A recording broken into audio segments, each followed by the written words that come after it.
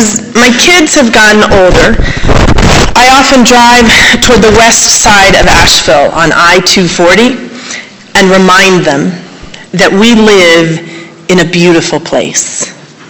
You can see the Blue Ridges in the background, albeit with more hotels on the landscape than when we first arrived in this region. Note for later in the sermon, change is not always good.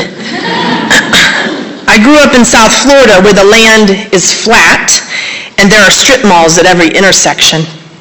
I lived in Wisconsin where the land grant divisions created fields where corn grows in a grid. But the mountains, they always have a special claim to those who find themselves in their glory.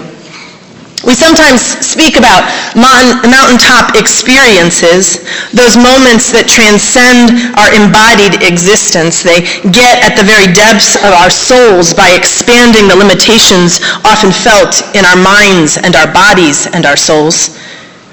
You may remember that the last speech the Reverend Dr. Martin Luther King gave before he was assassinated was called, "I've Been to the Mountaintop." That speech, it was given to sanitation workers in Memphis because King knew of the intersection of poverty and race and the American mythology that created a longed-for reality and a hoped-for future. He proclaimed, "Well, I didn't know what will happen now. We've got some difficult days ahead, but it really doesn't matter with me now because I've been to the mountaintop." After speaking to his mortality, he continued, "I just want to do God's will, and God's allowed me to go up to the mountain, and I've looked over, and I've seen the promised land. I may not get there with you, but I want you to know tonight that we as people, we will get to the promised land." In the absence of the longed-for future, we need the moments that transcend our reality, that bring us closer to the spaces and places where heaven and earth collide, and we need hearts open to them. Mountaintops hold special significance. People climb mountains to clear their heads, to propose on pinnacles, to scatter ashes into the vast horizon.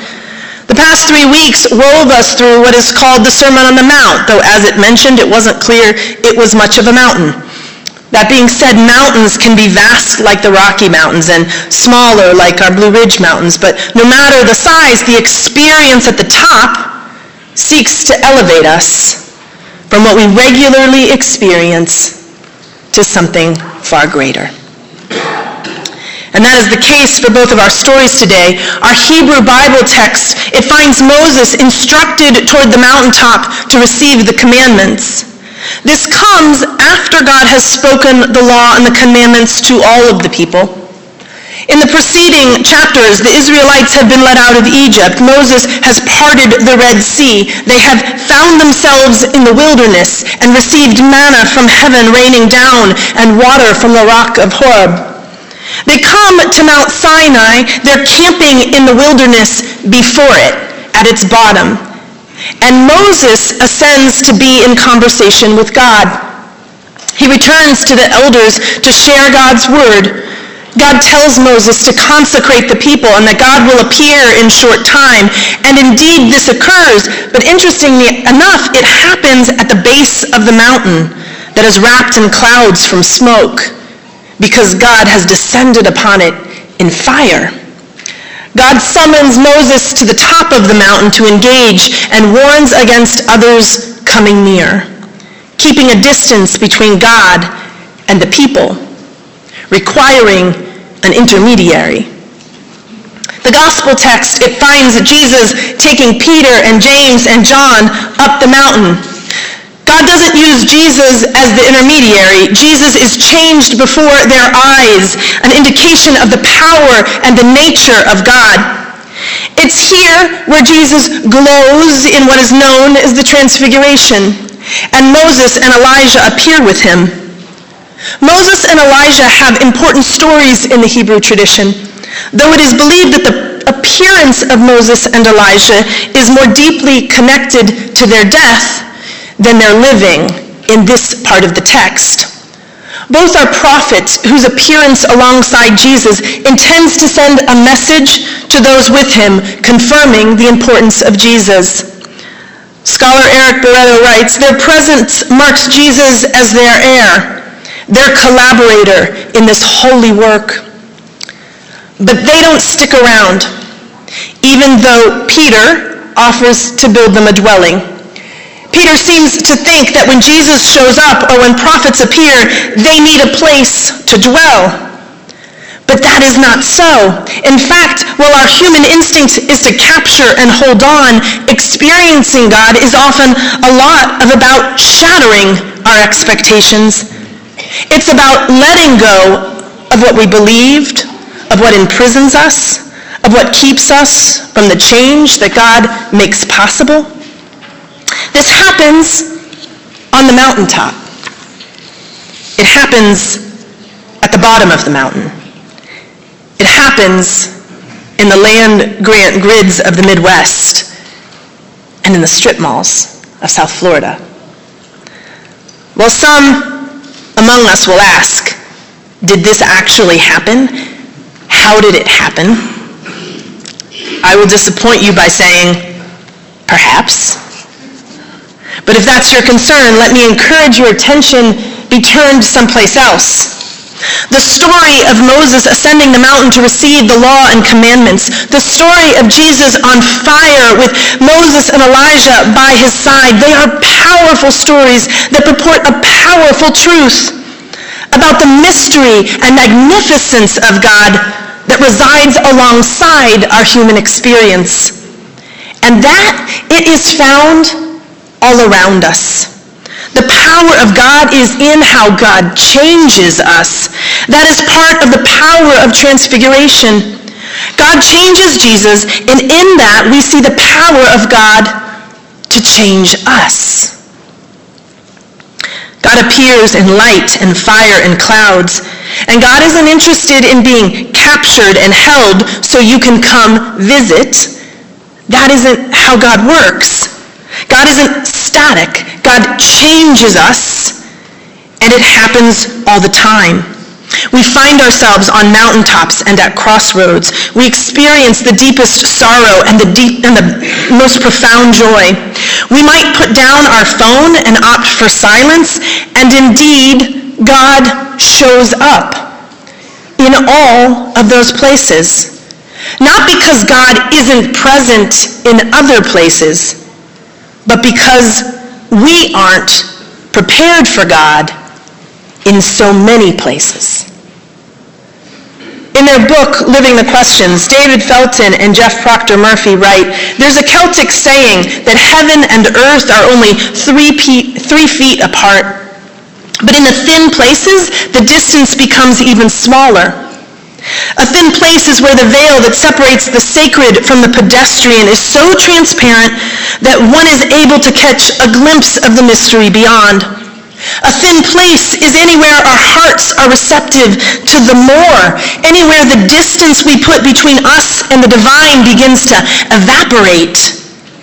Our instinct when we find it is to create a dwelling for it, to box it up. Church buildings, they've been that. So has doctrine and dogma. It isn't interested in your questioning and seeking. Because God is about flexibility and pliability. That bamboo out there in the forest, have you ever looked at it once it's cut from its life? It's brittle and it breaks. It's hard. But bamboo, when it's living, it's flexible and pliable. That's what's required of the living and of our faith, because God changes us. God then can change us. So today I ask you, how are you letting God in to change you? How are you preparing your heart to receive the more, where heaven and earth collide? Can I tell you how excited I am to see that nearly 45 people committed to our Lenten journey on race as we seek to explore the difficult realities of our race and our nation and continue to do the difficult work of trying to be better for this day. That's change. Conversations about systems and how we show up as a church, we're having one after worship today. Change. Your job, your beliefs, your plans, the very you that you are and the you that you are yet to be. Change. Change. Change. In his book, Engaging the Powers, theologian Walter Wink writes, God, in short, seems to be trying against my very stubborn reluctance to make a more whole person out of me. He explains, in this process taking place within my psyche, I realize the biblical struggle against the powers is being enacted in me by God. If then we are not free, it is either because we are unaware of our bondage or because we think we are benefiting in some way from continuing to allow a power other than God to have sovereignty over us. And God's sovereignty over us, it isn't in a box or a dwelling place where we hold on to God. It's in the powerful truth of our openness to being changed by God, transfigured for what we are called to do and to be in this world. The power of God's grace and love isn't that we are forgiven, though we are. It's in the truth that we have an open invitation to change, and so we must. But what happens in the face of change? We too often drop to our knees in fear, like the disciples do. We stop dead in our tracks, proclaim a God that is unchanged. Eric Barreto reminds us that Jesus touches them in this story. It's a detail that's not to be missed as we see here an embodiment of Jesus' compassionate, healing, and courage-inducing touch. And he asks them not to fear, showing them a scene now more ordinary than numinous. There, the world has gone back to what it was. No prophets of old, no audible divine voice, no light emanating from Jesus' face. Bretta says the world has gone back to what it was, but the disciples cannot return to the same world as they descend from this mount because they have been changed. Faces down in fear, unknowing what they experienced, deep in the mystery, they have been changed. That is the power of change. It happens in the deeply difficult realities of living, in the wilderness after an exodus from slavery, on a mountain in the midst of a movement that is obviously threatening the powers at hand. In your relationship, when you are entrenched in disagreement, in the depths of addiction, when your family and your job are taking the toll, in the places where heaven and earth meet and declare a new possibility. And in that moment, I pray you don't attempt to create a dwelling for the power of holy transformation. For your change, it has only just begun. It is always just beginning. God is still at work. Indeed, that is good news, because God is at work in you. Amen.